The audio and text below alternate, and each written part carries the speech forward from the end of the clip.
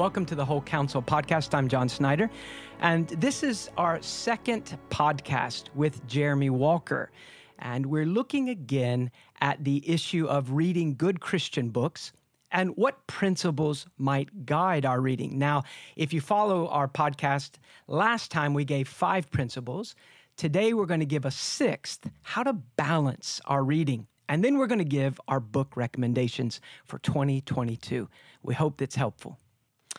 Let's move on to a 6th principle, the principle of a balanced diet when we read. And this is kind of where all of this has been leading to this issue, how to balance our diet spiritually. Now, with the scripture, we have to do very little to have a balanced diet with scripture because scripture is perfectly balanced. As long as we read all of it. Yes. That's where I'm headed, yeah. Okay. If we have favorite spots, so oftentimes, I think kind of the classic example that comes to my mind is maybe a sweet older lady in the church who only reads the Psalms. Or maybe kind of a bit of a hardline Calvinist who only reads Ephesians. And you want to kind of get into the Bible with them and kick them out of their favorite spots and make them explore with Christ, every area. McShane talks about this. And, of course, he came up with a reading Bible plan to go through the scripture in a year for his people. He said you would be a very poor geographer if you only walked in certain parts of the world, if you didn't see every aspect. So we want to balance scriptural diet by making sure that we are reading the whole of Scripture at whatever pace, but we're covering everything, and we're not just staying in our favorite spots. Can I ask you a question there, John? Yeah. If you had someone then in your congregation who, even if they wouldn't express it like this, in practice is scared of certain parts of the Bible, the minor prophets are off limits. Anything that involves, say, apocalyptic imagery, those bits of Ezekiel or Daniel or Revelation, they're just not going to touch them. Or sometimes even for some people, it's as if the Old Testament is a closed book. How would you equip and encourage God's people to read the whole of Scripture? Well, I probably would try to start with the motivation to remind them that this is a book written by a father and a savior, a redeemer, their defender, and the best of friends. And one of the great realities of Scripture is that it is understandable by the believer, that the Spirit of God will teach us. When I preached through the book of Revelation years ago, because we were looking at Johannine literature. And I would really, if you would have asked me honestly, do you wish that Revelation had been written by Peter so you wouldn't have to cover it in that series?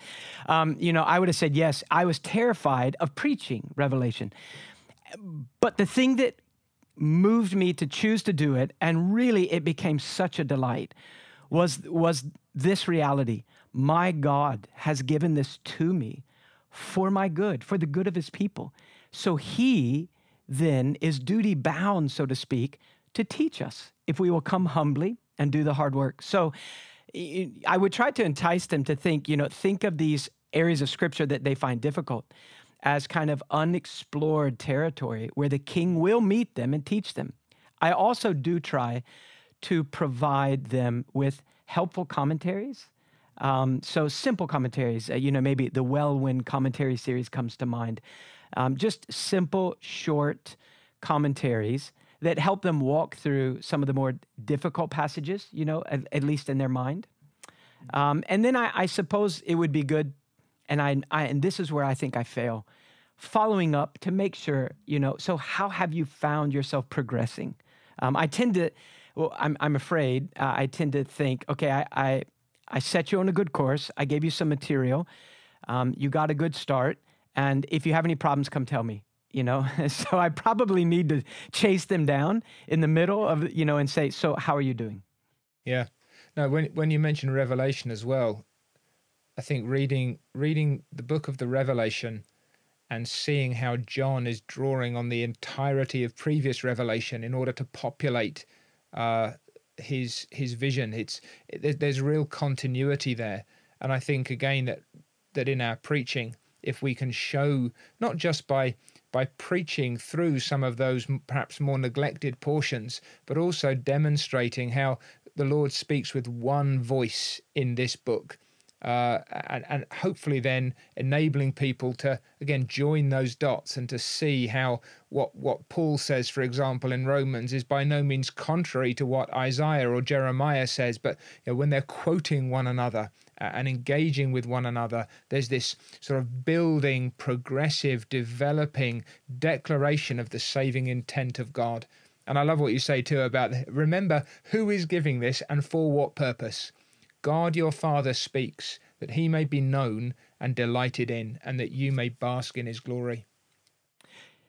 Yes, and I have found in my own experience as an individual, but also as a pastor, that passages that might at first glance seem most difficult sometimes hold the sweetest honey of the whole Bible, or the most precious gems. So, for example, the book of Hebrews. Years ago, someone asked, would I teach through the book of Hebrews? I remember Richard Owen Roberts saying that he felt that the most significant biblical book for the American evangelical scene would be the book of Hebrews, to kind of, shake us, alert us, spur us on.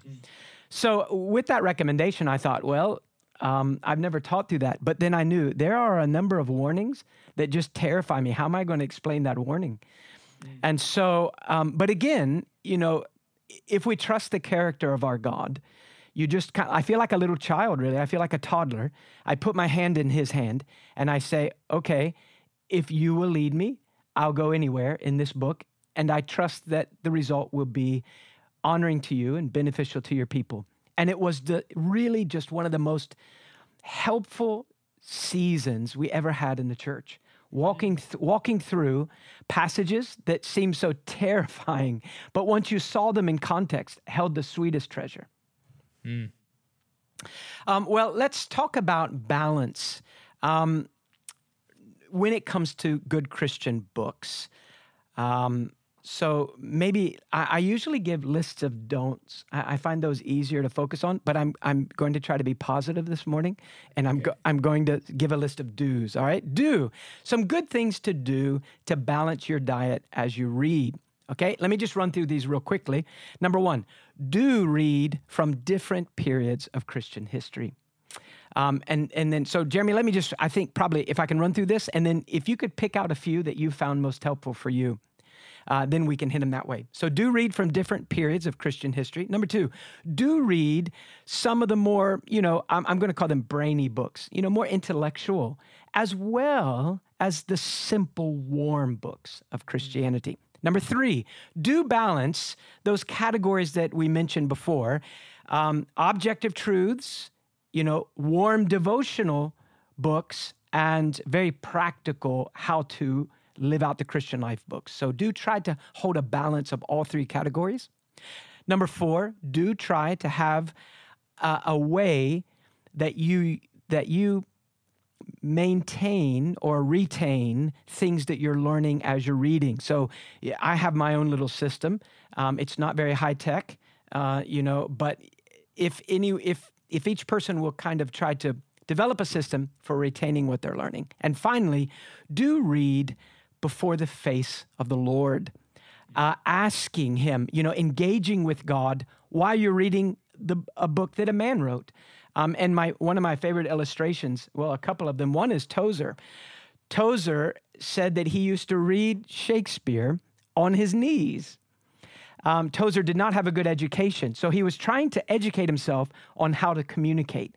And he said he felt the best way to do that would be to read the great communicators throughout the centuries. So obviously Shakespeare was a wordsmith. So Tozer read him, but Tozer said, I would read him on my knees and plead with the Lord to teach me how to express truth, even through a man that, isn't really speaking about the gospel at all. Another example is McShane. McShane at university was struggling with maths, and he said he would do his mathematic problems, praying to God and talking to God all through his maths lessons, asking the Lord to help him. So it doesn't have to be a particularly spiritual task, but we do it before the face of the Lord, and certainly that ought to come into our Christian reading. So Jeremy, of those things, any of those kind of jump out at you as things that you found helpful? Absolutely, yeah. Two or three for me in particular. You mentioned reading from different periods of Christian history. I think that's vital. I would particularly encourage people to get back also to the church fathers. Now, I know there are some dangers there, and some of that's cropping up today, but read across the span of Christian history, not just, as you say, a particular century or a particular person or a particular author or a particular school or a particular area of theology. You'll get guys, what have you been reading? Well, I've been reading covenant theology. Or for how long? Oh, for a couple of years now. Anything else? No. So how are you going to connect that to, I'm more of a systematics than a biblical?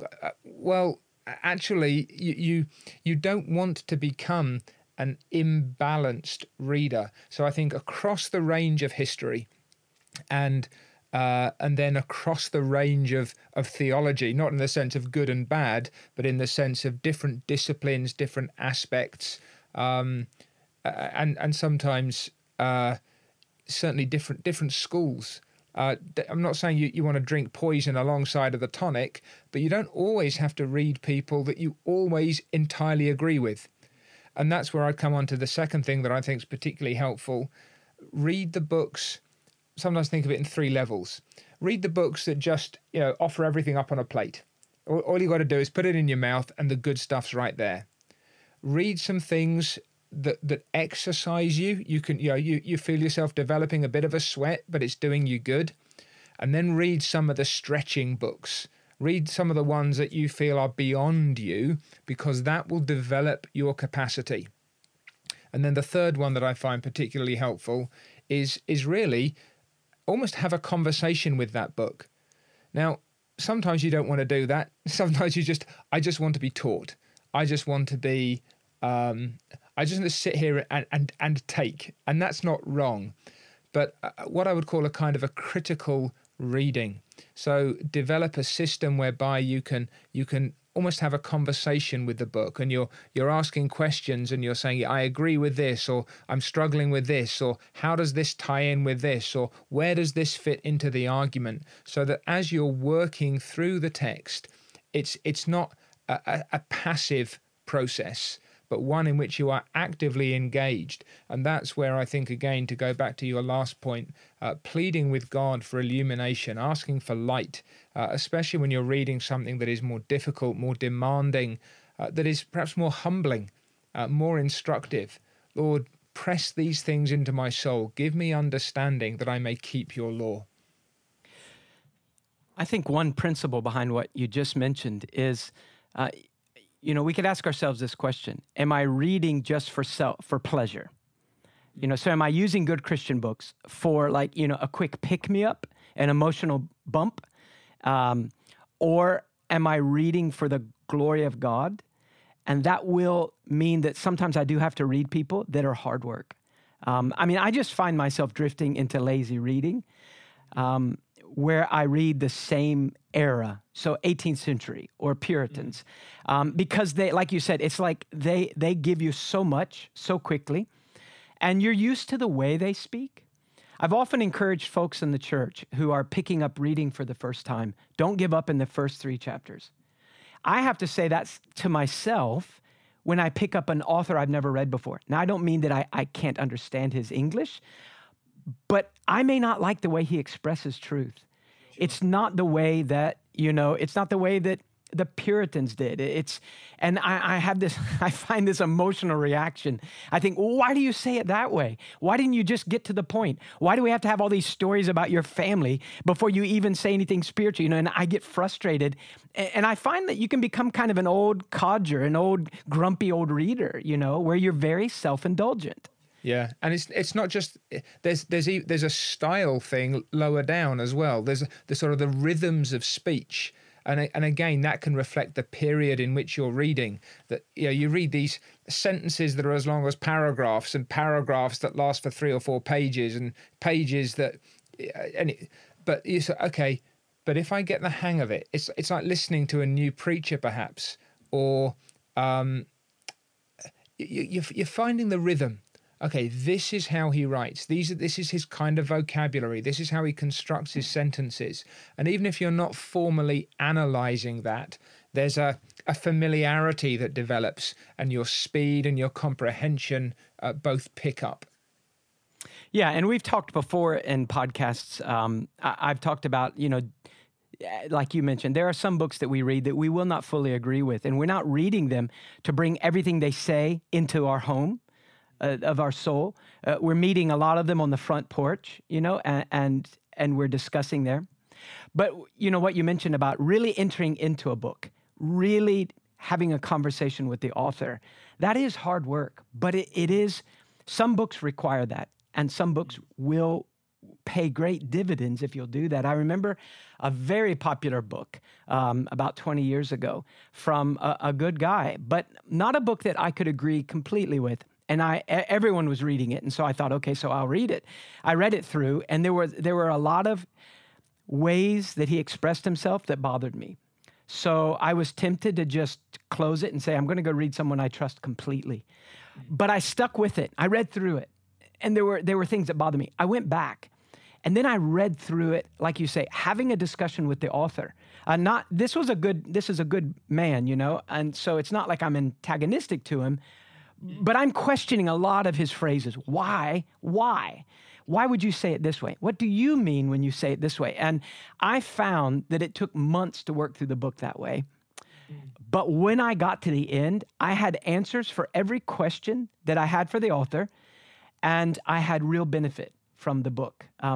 So yeah, lazy reading doesn't always help. One of the things that, from my little list that I gave, one of the things that I have found most beneficial, to the point that I find it difficult to read without, is I do generally keep a reading journal. And I'm fairly unsystematic about that. You know, if I were systematic about it, I don't know, I wouldn't even know what to do with it. You know, I'm not organized. So I've got a journal, and maybe it's, you know, dated. So, you know, in 2021, things I was reading. Other times I use, you know, a journal, and I'll just say, well, I'll put on the front of the journal which authors are recorded. I always write down things that I'm learning. If you give me a book and I'm not allowed to have a pen in my hand, I feel like I have no way to benefit. So it's just become a habit. And if I don't have a notebook, I just write in the book. Now, some people feel that this is a horrible crime, but I can tell everywhere I've read in a book, because there is writing all up and down and around, and, you know, symbols everywhere. And so I can quickly go back. But that's how I try to retain it. Others probably have a more systematic and, you know, updated version. Well, with that in mind, why don't you run us through 6 books plus a bonus book, because I knew that, you know, we would need to have that allowance. 6 books and an order that you would suggest a person might read these books to illustrate some of the things that we've been saying over our podcasts regarding principles of Christian reading. Okay. So my first book is going to be this. This is Redemption Accomplished and Applied by Professor John Murray. He was a Scottish Presbyterian author, preacher, pastor, professor, author.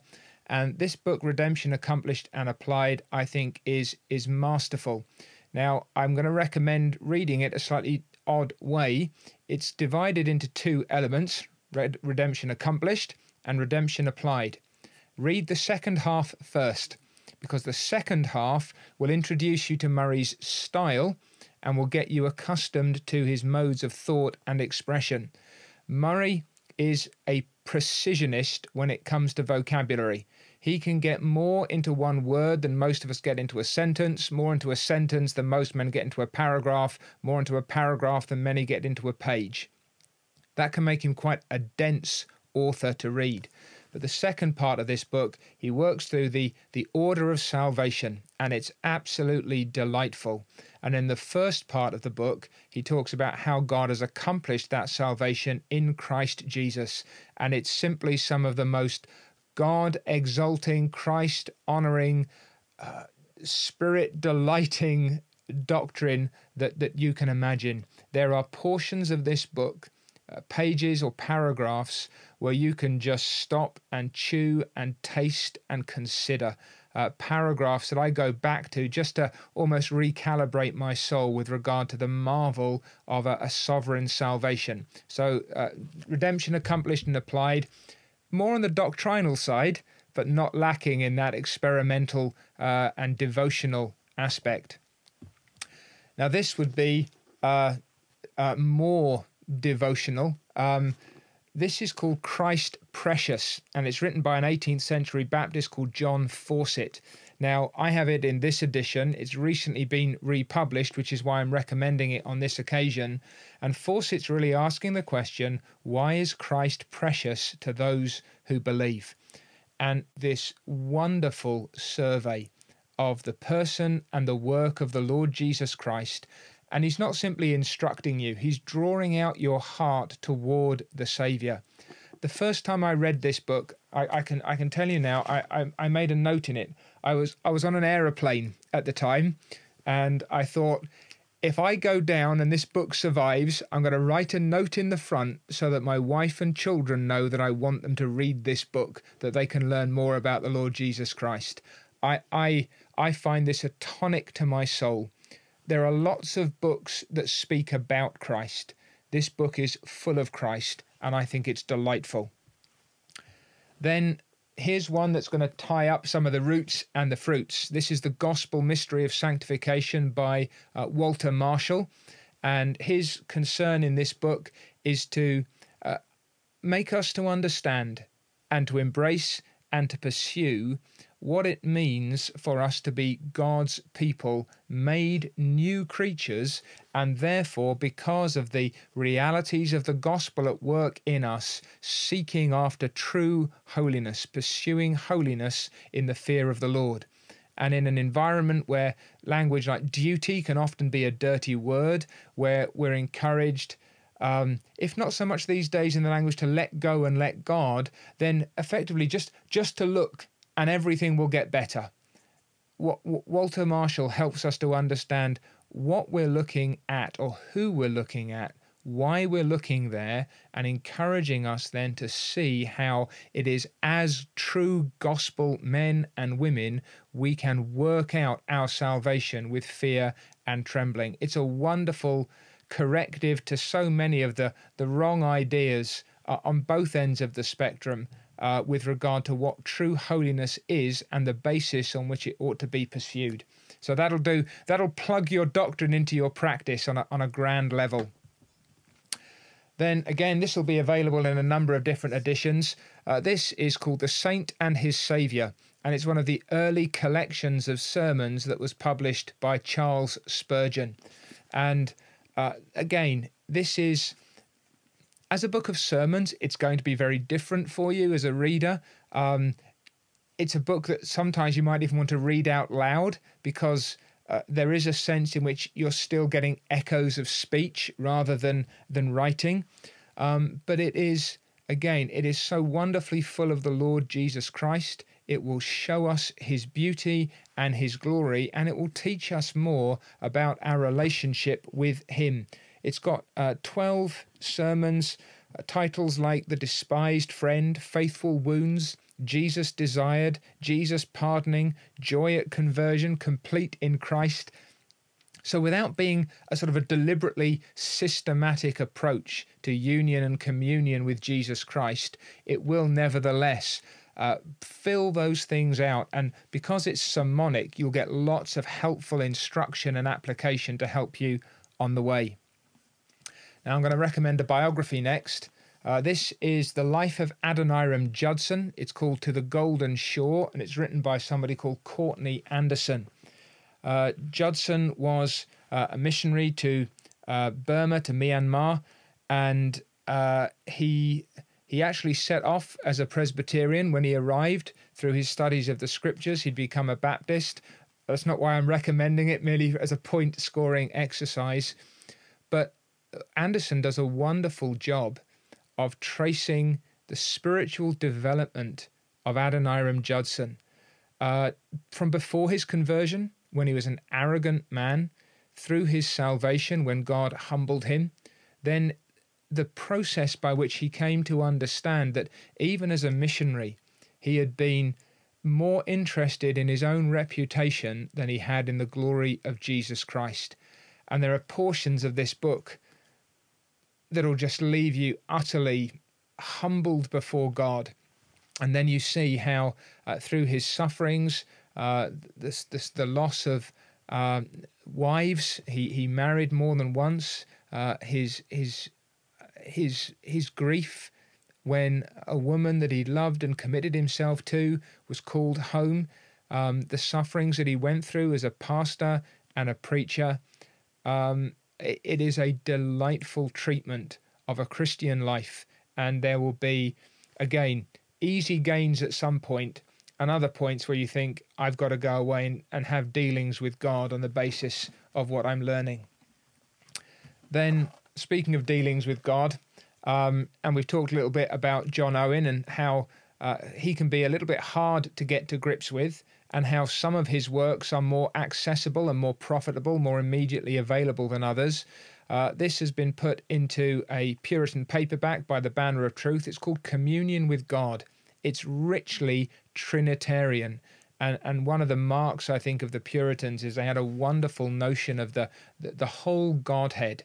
And Owen is one of those who's genuinely a theologian of the Holy Spirit. Now, Owen's contention here is that because our God is triune, we have communion with God as Father, as Son, and as Holy Spirit, and that there is, without separating them from one another, there is distinction, and that we relate to each in particular ways and along particular channels. And so Owen wants us to know God as Father, as Son, and as Holy Spirit, and he guides us through a real relationship with the triune God in ways that will, you'll feel times you're gazing into the abyss and you're just dizzy with what Owen teaches you. But at the same time, your heart will be warmed and you will learn to walk with God. I think it's an excellent treatment. And then my bonus. Most of those books are quite substantial. They're a little longer. They could be quite heavy going.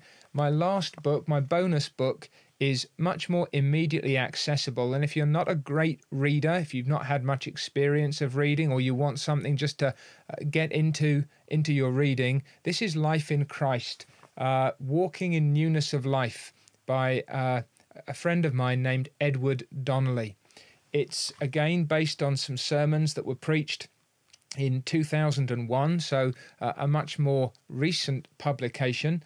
But it is, again, I remember I'm recommending things that have done my soul good. I remember reading this, and honestly, it lifted my heart closer to God. I felt as if I had a better understanding of my identity as a Christian. It helped me with regard to my pursuit of holiness. I didn't want to offend God after I'd read this. I was more conscious of my privileges as a child of God. So it's really a study of union with Jesus Christ and the blessed consequences of it. It's very brief. It's 4 addresses compiled between the pages, between the covers of this slim volume, and I find it consistently delightful. So you've got 6 more substantial books, and then one little bonus, Life in Christ by Edward Donnelly. Some of those that you mentioned, I would have put on my list, but you already put them on yours. So, I mean, I cheated. Yeah, sorry. I gave you first choice. Yeah. John Murray, really, like you said, it's a theological book. It's doctrinal, but it is so biblical. It's almost like reading from Scripture itself, and the clarity. Yeah, he really is the gold standard for that topic, just really beneficial. Walter Marshall, I remember reading that as a believer struggling with the questions of holiness and, how you balance that with grace. And of course, there's no need to balance. It's, it's a wonderful fountain. They belong together. Yeah, I mean, grace flowing through and controlling. But, interestingly, Walter Marshall preached, that book is made up of sermons he preached and things that he wrote.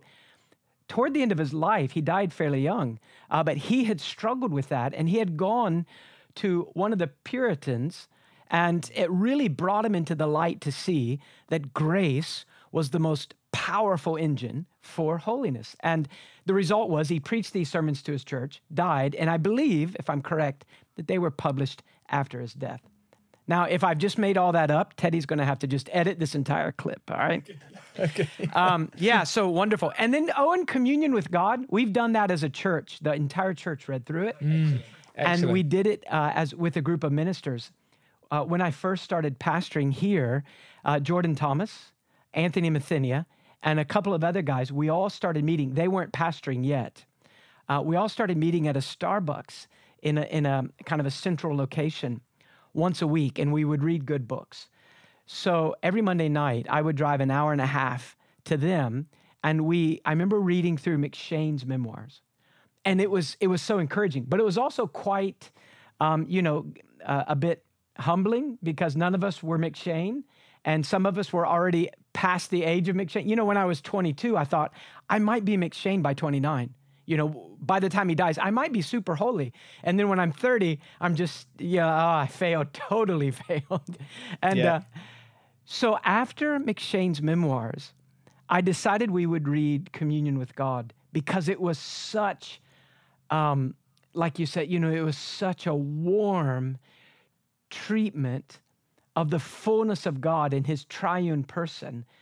Everything we need is there, and we are called to enter into friendship with God in all these ways, and responding to each of these persons in the Trinity. And I remember reading that after McShane, and we all felt like it was the most beneficial book on the planet. Well, I think if you look at the run of the great 17th century sister confessions, the Westminster, the Savoy, and the 1689. There's a sentence that is added at the end of the chapter on the Trinity in the Savoy Declaration, and Owen was a Congregationalist, and I think this is pure Owen, and it's retained then in the Baptist Confession. And it's simply this, and I'm not suggesting that the Westminster divines didn't know this, but it's a sentence to the effect that this doctrine of the Trinity is the foundation of all our comfortable communion with God. And I just really think that's Owen. That's Owen saying, we know God as triune. And I think that's a wonderful fleshing out of his understanding of that. Well, let me get to my 6. What I tried to do was I tried to pick one topic, so Christology. And so most of my books are going to be dealing with that, but I did try to choose from a variety of of periods and maybe of types. I don't know that I did so well, all right? Here's my first book, Knowing Christ by Mark Jones. Now, I haven't read that much that Mark Jones has written. He's a modern author. But Jones, this book is a good starting place in the sense that it gives you all the basics, so good, clear truths about Christ laid out in a systematic way that will form a foundation for everything that follows. So in a sense, it's like, before you walk out the door on the journey that I want you to go on, and before you explore these beautiful places with Christ, I want to kind of put into your hands things you'll need for the journey. So the right kind of shoes, the right kind of jacket, the right maps. And so Jones does that. He gives us really just basic truths. So his chapters read like this: Christ's declaration, Christ's dignity, Christ's covenant, Christ's incarnation, Christ's divinity, Christ's humanity, Christ's companion, the Holy Spirit, Christ's faith, Christ's emotions, Christ's growth, all the way through. So covering really all of the aspects of the person and work of Jesus Christ in very short, readable chapters, but it is written as a theology. And the next book that I would read is a book on the life of Christ by a man in the 19th century named William Blaikie. And I first came across this book when I was doing research in Wales and with Mr. Hyam, the pastor of the church where we attended, had a manse meeting. Now, if you're an American, you may not know what a manse meeting is. A manse is just the pastor's home.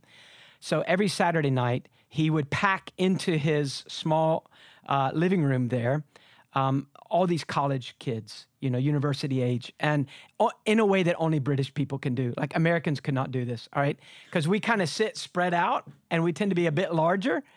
But these were like the chairs, even the stools we sat on, no back. It was about a 1 foot by 1 foot square pad. And so you just sat on your 1 foot square pad and you just sardines, all right? So like 60 college students there. So I attended. And after about a year of attending, he asked me, would I teach it? And so he kind of, opened the meeting and closed the meeting, but he had me teach the meeting. And this is one of the books that I taught, Glimpses of the Inner Life of Our Lord. Now, this is by Tentmaker Publications, which has now closed its doors because the older gentleman that was running it, a pastor and his wife, are no longer able to do that because of health. We are republishing the first of these two books. This actually has two, but we're republishing Blaikie's book in a small set of Christological books through Media Gratiae. But you can still find it print on demand through Amazon, and it's not as nice a copy, but it'll do. Glimpses of the Inner Life of Our Lord, covering the humanity of our Lord. It's a bit of a strange title. The humanity of Christ, and it's done in a way that's very warm and very challenging. Another book, Jesus, Power Without Measure, the Work of the Spirit in the Life of Our Lord by Douglas McMillan. So again, 20th century writer and dealing with a topic that perhaps you haven't thought about, how Christ, as true man, does the will of the Father as his Son by depending upon the Spirit. And so a lot of questions that might come to your mind as you're reading the Gospels and the relationship between the Son and the Spirit as the Son lives out his humanity before the face of the Father. So a good book there. One of my all-time favorite books, the church actually has read both of those books, Glimpses of the Inner Life of Our Lord, Jesus, Power Without Measure. Every year we try to do about one or two books where we read through them as in small groups and discuss them. Mm-hmm. This was one we did early on, The True Christian's Love to the Unseen Christ. And this is a Puritan, so it's an older book by Thomas Vincent. But it is a fairly short book for a Puritan, 121 pages in this edition. And it really is very penetrating, so showing the loveliness of Christ and then calling the Christian to love him and warning those that have no response, that they are not Christians. A book from the 19th century, a little later than the Puritans, a contemporary of Spurgeon, a man named J.C. Ryle, and this is his book, Holiness. So after looking at all those books on the life and the doctrine of Christ, moving to holiness to try to bring that down into a practical way, how does living separated unto this Jesus, how does it look? And this is my favorite book on the topic of sanctification. It really does deal more with the root issues, the big picture issues. So if you come to this book looking for a series of do's and don'ts, which are good, it won't be in this book. This book is more dealing with, in many ways like Marshall's, dealing with the big pictures of understanding what holiness is and how it works its way out into our life, but staying with the big pictures. I find this book very helpful. There are a couple of chapters that I just can never forget. The one where he talks about Moses, leaving all. And then the chapter on looking unto Jesus as a means of holiness, just really thrilling. All right. And the kind of the odd lady out in my reading suggestions is a little book of just short statements. The book is called If. It was written by the missionary to India, Amy Carmichael, late 19th, early 20th century, well, first half of the 20th century. And as a missionary, as a leader of missionary ladies who were working with children who were being pulled out of a sex trafficking trade through Hinduism in her day, she wrote these statements about the nature of true Christian love. And one time I asked a man, did he like this book? He was the head of a seminary, and he mentioned "If" and how he didn't really like it. And and a friend of mine and I asked him, "Well, you don't like "If"?" And he said, "Oh, I love it, but it destroys me every time I read it." It is a book that makes these simple statements. Each page you can see is just a simple statement up top, and it's a statement about real love. And so for me, this is the book that kind of my suggestions. You'd have to read through it very slowly. You could read the book in half an hour. Read through it very slowly, one page a day. Do I really follow Christ? Do I really love people and love God like I say I do? So it just gives a lot of statements. I don't want to give a bunch of examples, but let me just give one. If, and each one starts with if I deal with wrong for any other reason than that implied in the words, from his right hand went a fiery law for them, yea, he loved his people. If I can rebuke without a pang, then I know nothing of Calvary love. Maybe that wasn't the clearest example. It was one that my wife underlined. I don't wonder if that was for me. She might have, like, John, you need to do this. So those books. Now, my bonus book is actually not a simple book for a person just starting to read, but I'm going to give a children's book, all right? And this is a book that I really like to give out to the families in the church, by R.C. Sproul, The Priest with Dirty Clothes, dealing with just a fable that he gives here that tries to illustrate the issue of the righteousness of Christ, the imputed righteousness of Christ, and the transfer of our guilt to him, his righteousness to us. And so we try to give all the families with little ones this book. Sometimes I have kids from the church will come over and hang out. Even Teddy's kids have come and spent the night a few times. And we always read that book as a bedtime story. Any closing words, Jeremy? I think there's plenty of overlap there, John. If you'd given me those first, I'd have been thinking, oh, well, I wish I could have got those in myself. The book you mentioned, Glimpses into the Inner Life of Our Lord. We've talked about lazy reading. There is no lazy meditating in Blakey's book.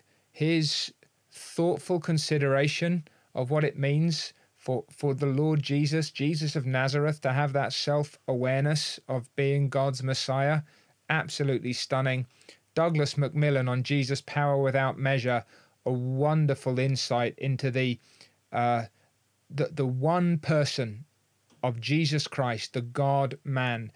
You will never think of him or yourself in relation to him in the same way afterwards. And then just to pick up on Vincent, again, that book is so full of Christ. I remember once I was casting about, I felt my soul was very dry and I wanted something that would lift my heart heavenward. And I found Vincent's book. I wasn't sure from the title whether or not it would be what I needed, but it just fed my soul and refreshed me with a new sense of the beauty and the glory of Jesus Christ. So, yeah, I would gladly endorse that list, and I trust that if people are able to read all of those, or even some of those, that perhaps it would really reinvigorate our walk with God over the course of the coming months.